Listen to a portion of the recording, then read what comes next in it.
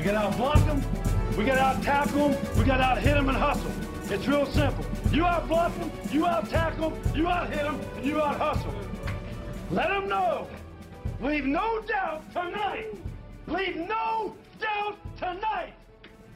No doubt. Welcome in. It is bowl season. This is RJ Bell's Dream Preview, College Football Edition. I'm AJ Hoffman, joined as always by Scott Seidenberg. And we are going to make a run through the bowl games coming up this week. We've got 11, I think, between now and next Tuesday when we'll record another one for the next pile of bowls. But this is enough to get you started, and that's all you can ask for, really. Bowl season, baby. Yeah. We're going bowling. A little different format. I mean, throughout the year, we did I gave my 4 favorite plays on the board. Scott gave his 4, and those were for that contest. And in championship week, we basically went through every game, gave some notes, and at the end decided on a best bet, and that's what we're going to do here with this first week of bowl season. So let's jump in, and let's kick off with the Bahamas Bowl. UAB 11-point favorites against Miami of Ohio. And these are 2 teams that were supposed to be a lot better than they ended up being this season. Like UAB's in a weird spot because they technically, and this will be a theme throughout the show, throughout bowl season, I hate teams with interim coaches during bowl season. It's a lot. We're going to, throughout this podcast, when we talk about these bowl games, we'll mention the coaching situations. We'll also mention the opt-outs as well. The good thing is we don't have any opt-outs in this game. No, but what we do have, and this is weird because I don't know if UAB's technically got an interim coach. Because Brian Vincent, Bill Clark retires right before the season. Brian Vincent, the OC, takes over as the, quote, interim coach, was the coach the entire season and is the coach for this game. But what we do know is he won't be the coach next year. That will be Trent Dilfer. Hey, good for Trent Dilfer. So it's a weird situation. I don't know if this counts as an interim situation, like it would if someone had gotten fired. But like you said, there's no key opt-outs for UAB. For Miami, the big loss is Brett Gabbert to the portal, but the truth is he missed most of the season with injury anyway. That's why I don't count him. And Avion Smith has been solid enough at quarterback for them. But as far as the actual matchup, these are 2 teams who are going to have success running the football. UAB defense took a massive step back this year. They were so good a year ago and just okay this year. Miami, a ball control offense, which makes them tough to blow out. And the exceptions have been teams with high-powered passing attacks. Kentucky, Cincinnati, Ohio, those teams all threw for over 300 yards against Miami, all had double-digit victories. The other 3 losses came by a combined 14 points. UAB, how do they score? Well, they've got the nation's leading rusher. His name is Dwayne McBride. Yes, sir. Ran for 1,713 yards this year, despite not playing in the opening game of the season. And I don't know if he had exactly 0 yards against LSU, but it kind of felt like it was close to 0. But he's going to be a problem for Miami, though they lead the MAC in run defense. I think UAB is going to have some success on offense, but I think it's a game that's mostly going to be about controlling the clock. I think it's hard for UAB to really separate themselves in this one. So my looks in this game will be the under and Miami plus 11. Yeah, so my lean in this game is Miami, and it's just because of it's too high of a spread for the game script that I feel is going to happen. Like, I think that UAB, obviously, their strength is McBride. They're going to want to run the football. They're going to control the clock. Same thing with Miami, and I'm not talking about Miami necessarily running the ball, but I'm talking about controlling possession. Miami does not turn the football over. They've thrown just 1 interception in their last 6 games. So they're going to have sustained drives. So if you're telling me that both of these teams are going to have long drives, I don't see a situation where UAB pulls away from Miami. I think this is you like the under. That would be a lean for me as well. I think UAB wins the game. I just don't know if they can cover 11 with the way that I feel like this game is going to play out. Now, UAB does have trouble stopping the run, though. So if Miami wants to go to the ground, UAB's got the 94th run defense in the nation. So that could be a formula for success as well. if both teams run the football, oh boy, this game is going under, and it will be closer than 11 points.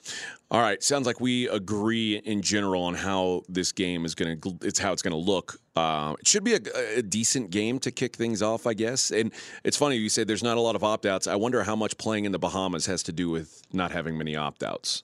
You know what I got to look at too is the swag bags. Yeah. For each game, like I need to know what these players are getting this year. All right, let's go to the Cure Bowl. Besides a trip to the Bahamas. Yeah, trip to the Bahamas trumps pretty much anything. But the Cure Bowl, Troy 1 to 2 point favorites against UTSA, total around 56. I have a feeling you and I are going to be on different sides of this one. These are two of our darlings here. I've been a Troy guy all season long. If I'm right, I'll go ahead and defend my case first. I think you've got to give some respect to what Troy's offense has done in the late part of the season. They put up over 42 points per game in their last 3, and if they can come close to those type of numbers, this game's over because their defense is good enough to lock them into a win. UTSA's defense looked good late in the season until you dig into those box scores a little bit, and you see that down the stretch they faced a lot of second, third, and fourth string quarterbacks. So yeah, your defense that was a problem early in the season, it will look a lot better when you're playing fourth string quarterbacks. This is the best defense Frank Harris has seen all season besides the game against Texas. So as good as he's looked the last 3 games, I think this is a wake-up call for UTSA. The Roadrunners had a similar opponent in the bowl game last year, a San Diego State team that was elite defensively. Questions on offense. UTSA lost that game 38-24, and this is the first bowl game for Troy since 2018, and I think the first-year head coach is going to be fired up for this opportunity. Assuming there's going to be a slight crowd edge in Orlando, I like Troy. I like over in this game. Present your side. Okay, well, first let's acknowledge that this is the only bowl game between conference champions. Yeah. So let that sink in. Yep. Of all the bowl games we have, of all the conference champions we have, this is the only game that will match up to conference champions. So congratulations to both of these teams, now ranked in the top 25 at 24 and 25, respectively.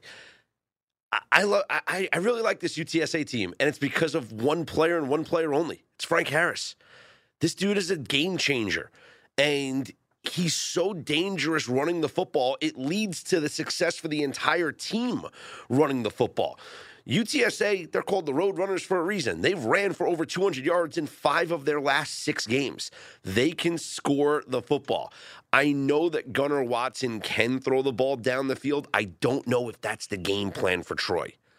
And I think I do have a concern, though. UTSA did lose their offensive coordinator. Okay, Will Stein is heading off to Oregon. So I don't know what's going on in this game as far as calling the plays and coaching. I haven't, I didn't really seen anything. I don't know. Have you seen Will Stein coach in this game? I haven't seen. No, I don't know. It's a good question. Yeah, no. Well, he's going. I know he's going to Oregon, but I haven't seen anything about if he's going to call this game right now. That's a concern that I have. Okay, but Frank Harris is so dangerous and can score that I think it's too good getting points with this UTSA team. I understand Troy's defense. I get it. I think UTSA can score on anybody. And seeing, it's a short +2. I'll take the points with UTSA in this game. Although Troy does have the 8th best scoring defense in the country. They're legit. It's the best G5 defense in the country. Yeah, it is. So I guess Tulane you could make an argument for, but it's a short list. My lean would be just taking the points with UTSA. I think I got the best player on the field in this game in Frank Harris, and he makes all the difference. All right, let's move to Boston for the Fenway Bowl where... Well, congratulations. It's going to be played because they've tried it for 3 years and it hasn't been played. The inaugural Fenway Bowl. From 3 years ago. In the 3rd year of existence, yeah. Once, actually twice now, washed out for COVID. Once overall COVID and then once for one team last year. But this is a weird game. Louisville -1.5 against Cincinnati, total 41. AJ, this is the weirdest game in the entire bowl season. It all starts with Scott Satterfield. Yeah, Scott Satterfield's going to be the Cincinnati head coach. So he's the Louisville head coach is going to be the Cincinnati head coach. Jeff Brom's taking over Louisville. Deion Branch, former Patriots wide receiver, is going to be coaching Louisville in this game. Special teams coach Kerry Coombs is coaching Cincinnati in this game. What is going on? It's a very weird situation. And I wonder, like, where do you draw the line if you're Scott Satterfield between sharing what you know, your scouting report, You stay out of it. and having some loyalty, like some sort of moral code? You're done. That's it. You sit in the stands and you watch the game. I think that's the move, but everybody's got a different opinion on these things. So Louisville's going to be without Malik Cunningham, no surprise. It's not just Malik Cunningham. They're also without Tyon Edwards. Oh, yeah. They're without Tyler Hudson, their top receiver. Oh, yeah. And they face a defense that led the AAC in scoring defense. That is not going to be an easy task. The other offense, not much prettier. Nope. I'm not sure what happened to the passing game in the second half of the season for Cincy, but it's in pretty bad shape. There's going to be no Ben Bryant in this game. Evan Prater looked literally lost against Tulane. With all the coaching flux and the opt-outs, I don't have a strong feel on the side either way.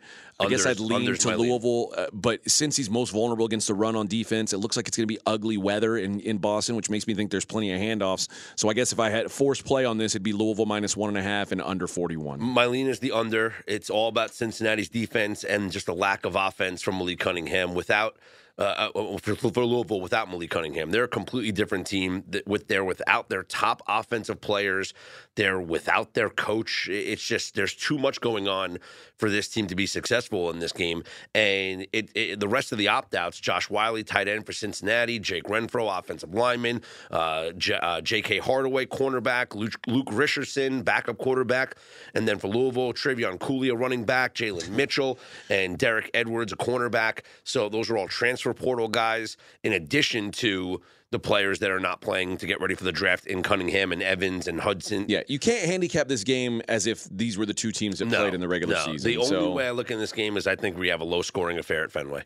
I tend to agree with that. So, and not a game I'm totally thrilled about watching either. I just want to see what the field looks like at Fenway. Yeah. That's the only thing.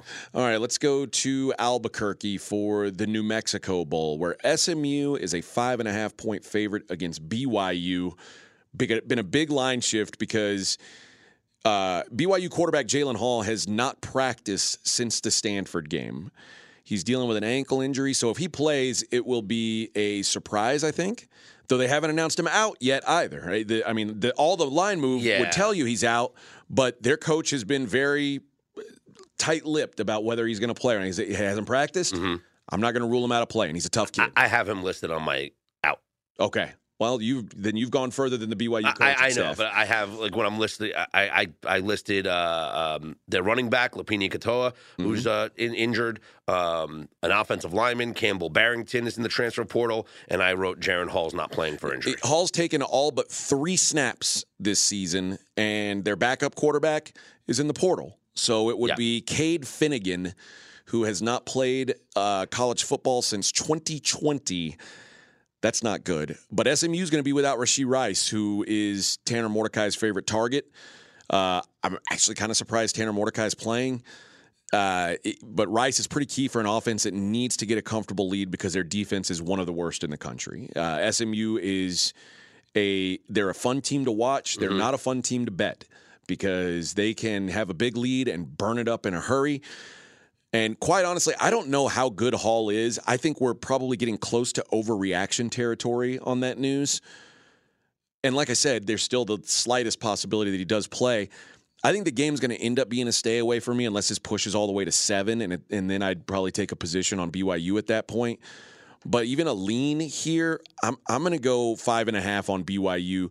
SMU's offense is all about rhythm. Now they're going to be missing their best wide receiver. They've had a good time off.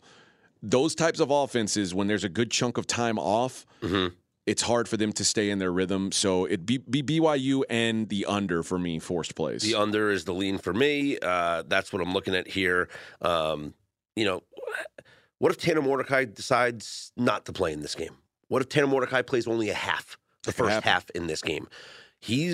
I've been reading reports about him looking forward to the draft and what's his draft profile going to look like.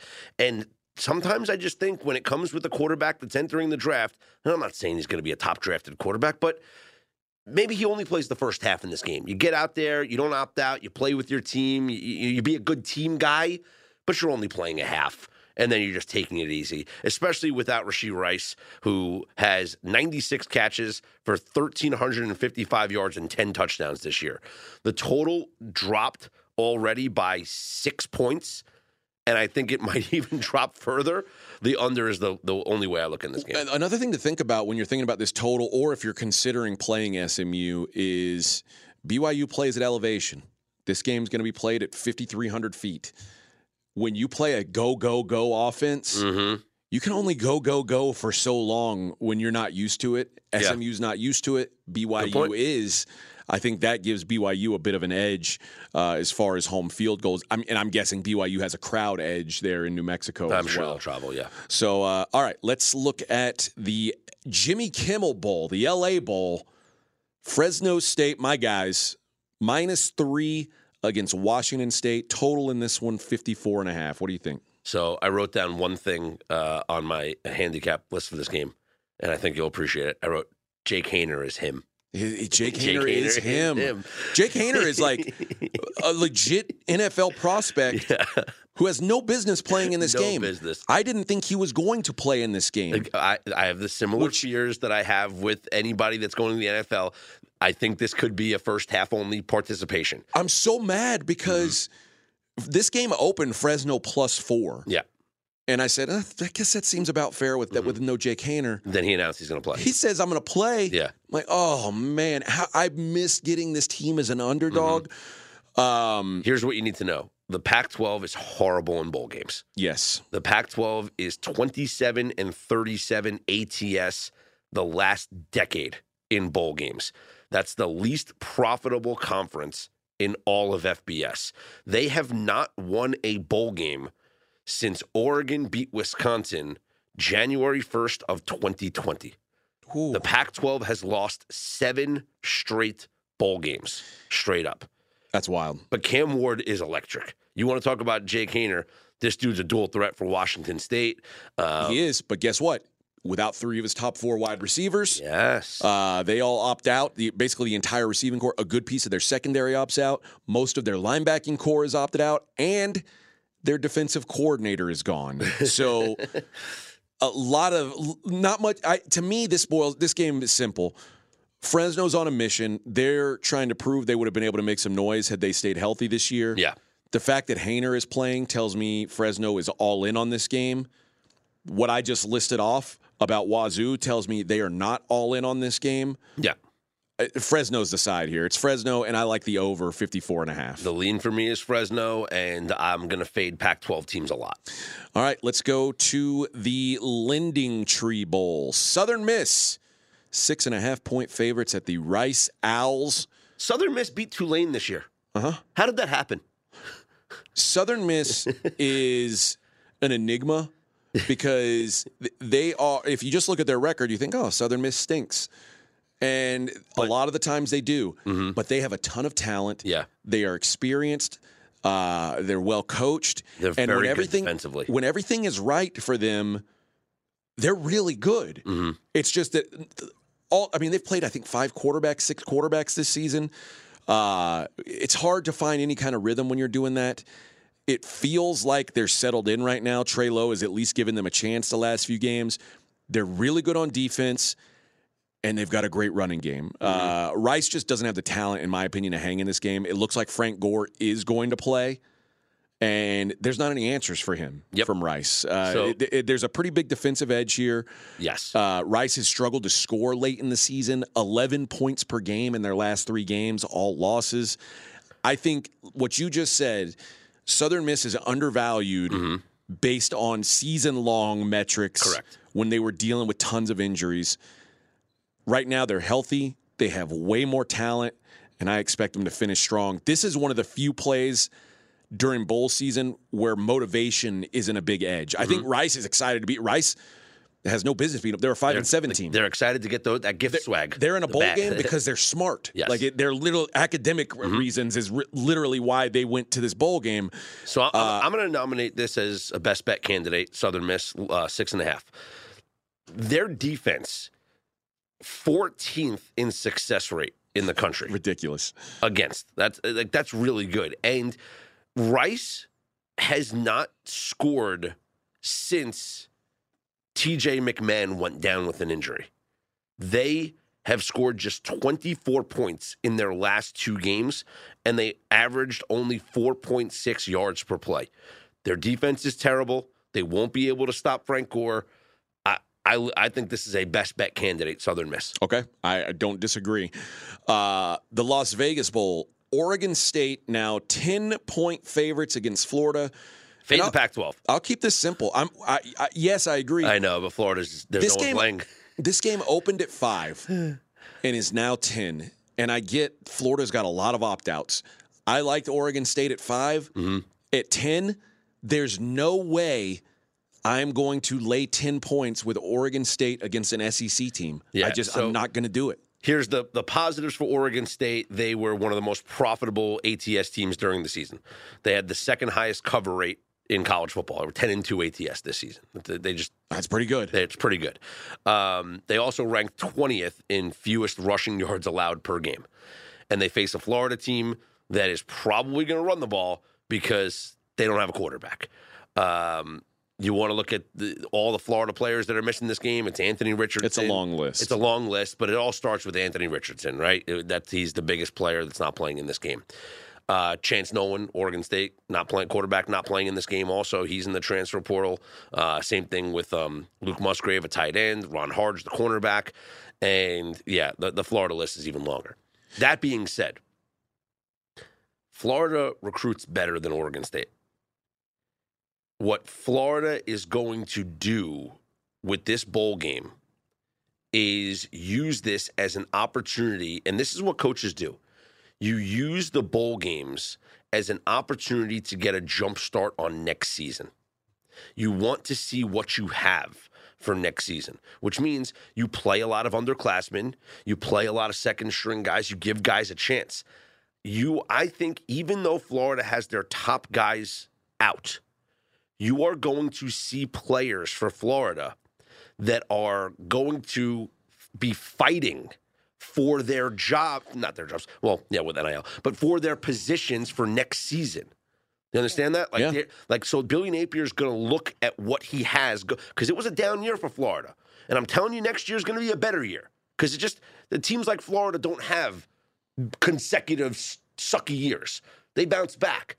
They recruit extremely well.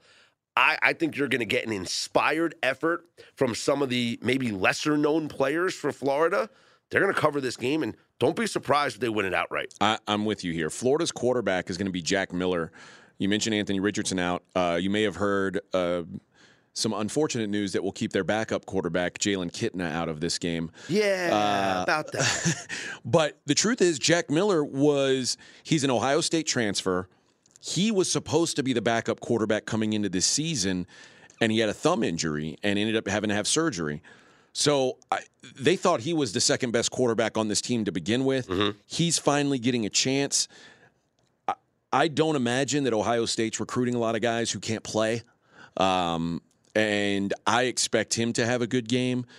They are going to be without a couple of offensive linemen. They're going to be without a receiver, Justin Shorter. They're going to be without a linebacker.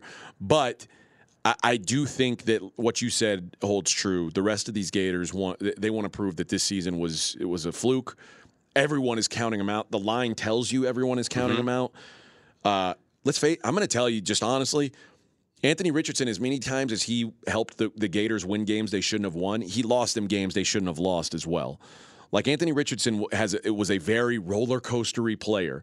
This isn't like C.J. Stroud opting out of a bowl game or Bryce Young opting. Like this was a guy who had some ups and downs this year. Yep. So, and if you go back, 10 points is absurd. Yeah, and go back to I guess a year ago. So like you take a look at some of the maybe freshmen or redshirt guys that might be playing in this game for Florida.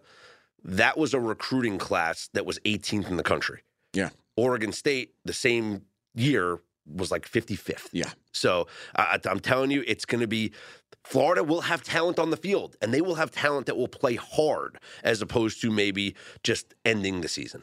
All right, let's look at the Frisco Bowl. Boise State minus 10.5 against North Texas, 58.5 total, and North Texas falls into that category of coaching question mark. They fired Seth Luttrell despite making a bowl game in 6 of his 7 years and playing in the conference championship this year. North Texas was like, you know what? That's below our standards. Good luck with that. And Boise, on the other hand, after a 2-2 start to the season, they really turned it on. They finished winning 7 of the last 9. Hank Bachmeier was gone, and boom, Boise got good. Yeah.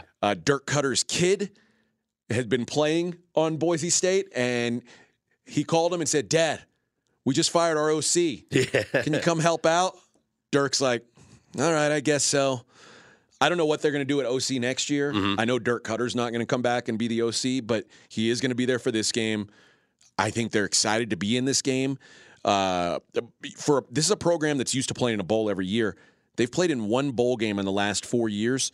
They lost 2 to COVID, 1 to Lightning. Like, most of these guys haven't played in a bowl game. So this team is going to be focused and motivated. And really, this boils down to the difference between these two teams, because North Texas is good on offense, but North Texas is bad on D. I mean, bad. Boise's great on D, outstanding pass D, solid run D. The Mean Green, bottom 25 nationally in pass and run defense. They are going to struggle. This feels like a game where Boise, who I do think is motivated, can kind of name their number. I like Boise minus 10.5. I like the over 58.5. Those are both my leans, Boise and the over. Since Dirk Cutter took over, Boise went from averaging 22 points per game to averaging 32.2 points per game in their last 9 games. They scored 40 points on 4 different opponents this year under Dirk Cutter. And Talon Green, man, this kid he's developing as a quarterback. 10-0 touchdown to interception ratio over his last 5 starts. The only thing that worries me about the over is that Boise's defense is really good, but they've never faced an offense like this. I mean, North Texas, they rank 29th in the nation in scoring, right? Almost 34 points per game. They average 464 yards per game. They have one of the best run games in the country.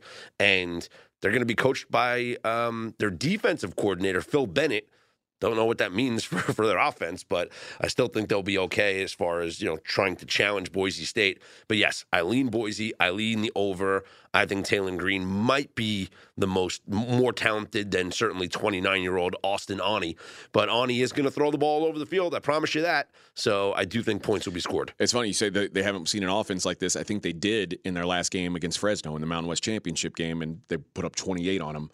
If we can get 28 out of Boise, then this thing shoots over, in my opinion. All right, let's look at the Myrtle Beach Bowl.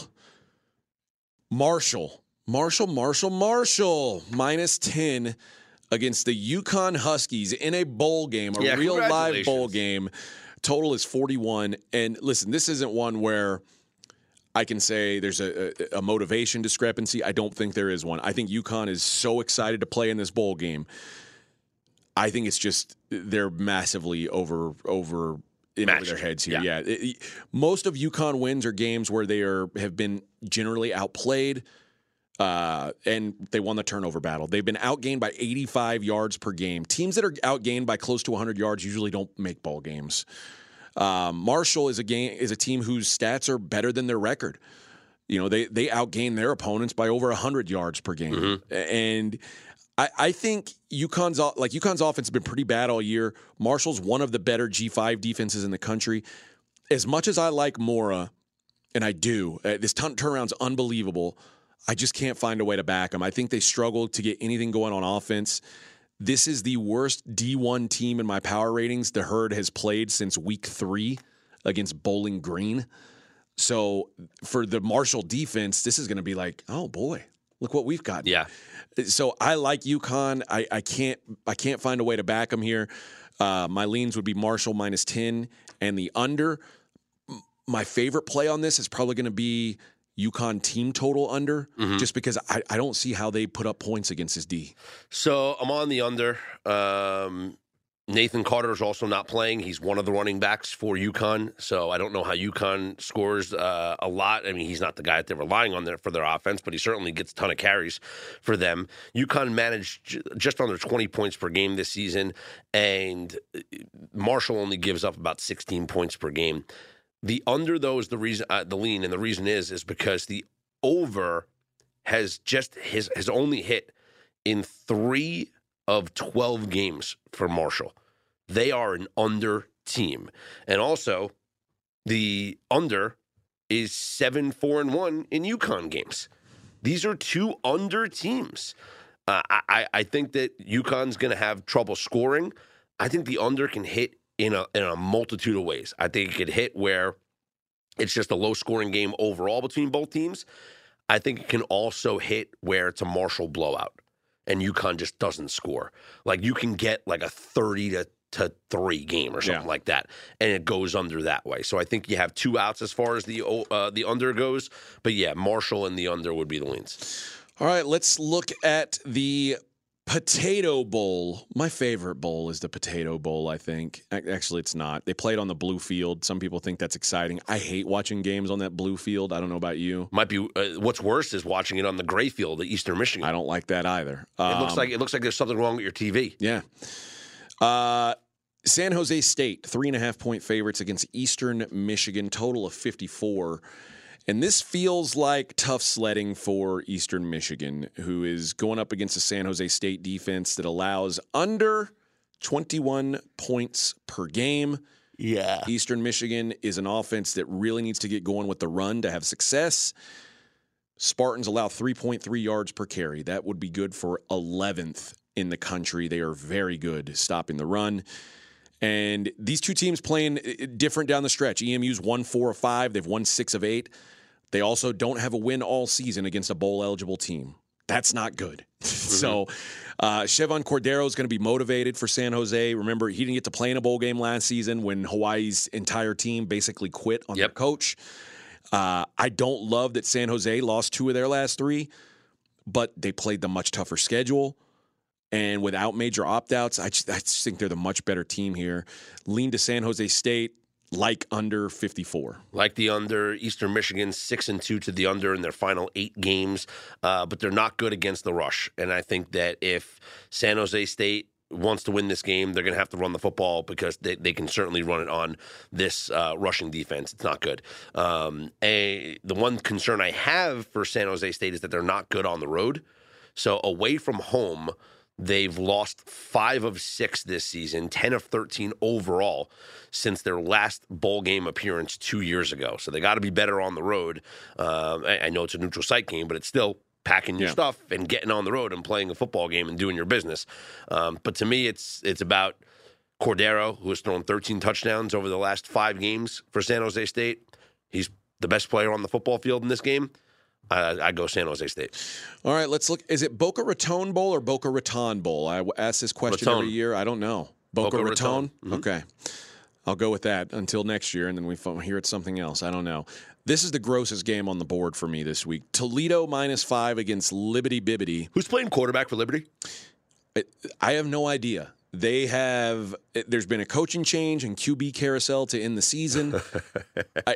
They're keeping everything under wraps. Their offense is disgusting right now. Listen, this game is all of, and I've said this when Toledo played in the MAC championship. I said I wish that I could back Ohio if Rourke were healthy. This would be a smash spot. Mm-hmm. Toledo has no business winning the MAC. Of course, they don't. I hate both these teams, but all you have to know is Liberty lost by 5 touchdowns to New Mexico State to end the season. Toledo won the MAC. One of these teams is still trying. One of these teams has quit. Their coach left. Mm-hmm. I think Chadwell's a good hire, but it doesn't do him any good here and now. Daquan Finn was banged up in that game, the last game. I don't think he's 100% here, but they did run the ball well in that matchup. Liberty's been chewed up on the ground in this 3-game losing streak. As much as I hate them, I think Toledo's the much more interested side here. Yes. They're the only way I can look. Toledo -5, under 54.5. I think offense is hard to come by in this game. I agree. I can't touch Liberty because I like I asked you, I have no idea who's playing quarterback. I don't know if they know who's playing quarterback. I don't think they might not have a quarterback in this game. Just go Wildcat. Like, literally, I don't know who's playing quarterback. You said it. They might not know. They've shuffled things around. The coaching situation is a mess. I don't think these players are going to be motivated at all to play in this game. I think it's a mail-in effort for Liberty. They'll collect their bowl swag. They'll enjoy a trip down from Virginia going to Florida. And I think under as well, because I do think Toledo gets out of the cold of Ohio and enjoys being in Florida for a couple of days. So Toledo in the under for me. All right. Sounds like we're in agreement on a lot this week, actually, which is funny because we didn't discuss any of these games before we jumped on the pod, which is it's always on my fun. Screen. You can see. Listen, I agree with you. Lean. All right. We've got to come up with a best bet, though. I think it's Southern Miss. Okay. Is there any of these totals that you want to put our stamp on as well? I think having a side and a total is good. I agree on Southern Miss. On under Cincinnati, or is it too low? I think it's too low. Okay. What about under Marshall, UConn? Under 41. It's the same total as it is in Cincinnati. Well, it's Cincinnati. Cincinnati and Louisville have NFL caliber players. No, I know. I'll go at Marshall UConn under because, like I said, there's multiple ways I think you can hit this under. Both teams could just not score, or you could have Marshall winning a blowout and UConn doesn't score at all. Or you know what? It's either that or the San Jose State under, which again, like you said, if San Jose State's offense is dead because they're playing on the road, I think it's real easy to get to the under there. So either one of those is fine with me. I'll let you be the final decision on which one we put our stamp on as best bet.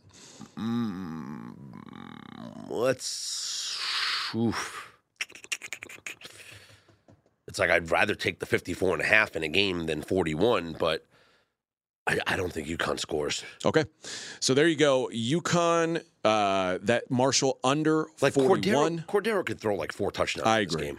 UConn, Marshall under 41, and Southern Miss minus 6.5. Those are the best bets. Southern Miss is the best bet. All right. Before we get out of here, first we got two things of business to take care of. One, I want to give you guys some savings. 23% off for listeners of this college football podcast.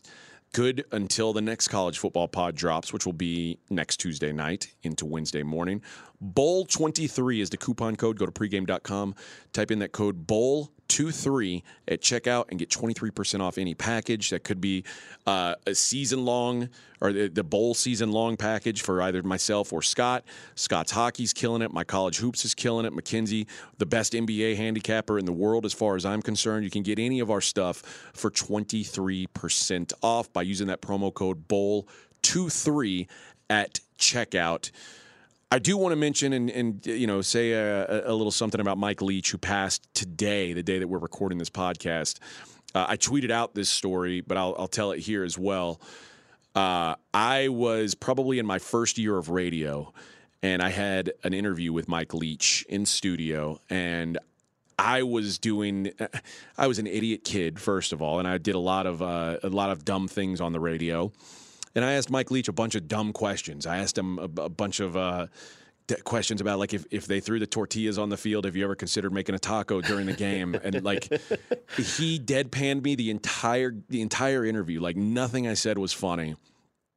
And then at the end of the thing, I was expecting him to just be like, you're an idiot. I'm never going to do anything with this station again. And he looked at me and said, how long have you been doing this? I told him less than a year. And he said, that was a great interview. You did a really good job. He's like, it's so much better than answering the same old boring questions. Keep at it, kid. And just, he's a weird guy. He was a very, very odd person. Yeah.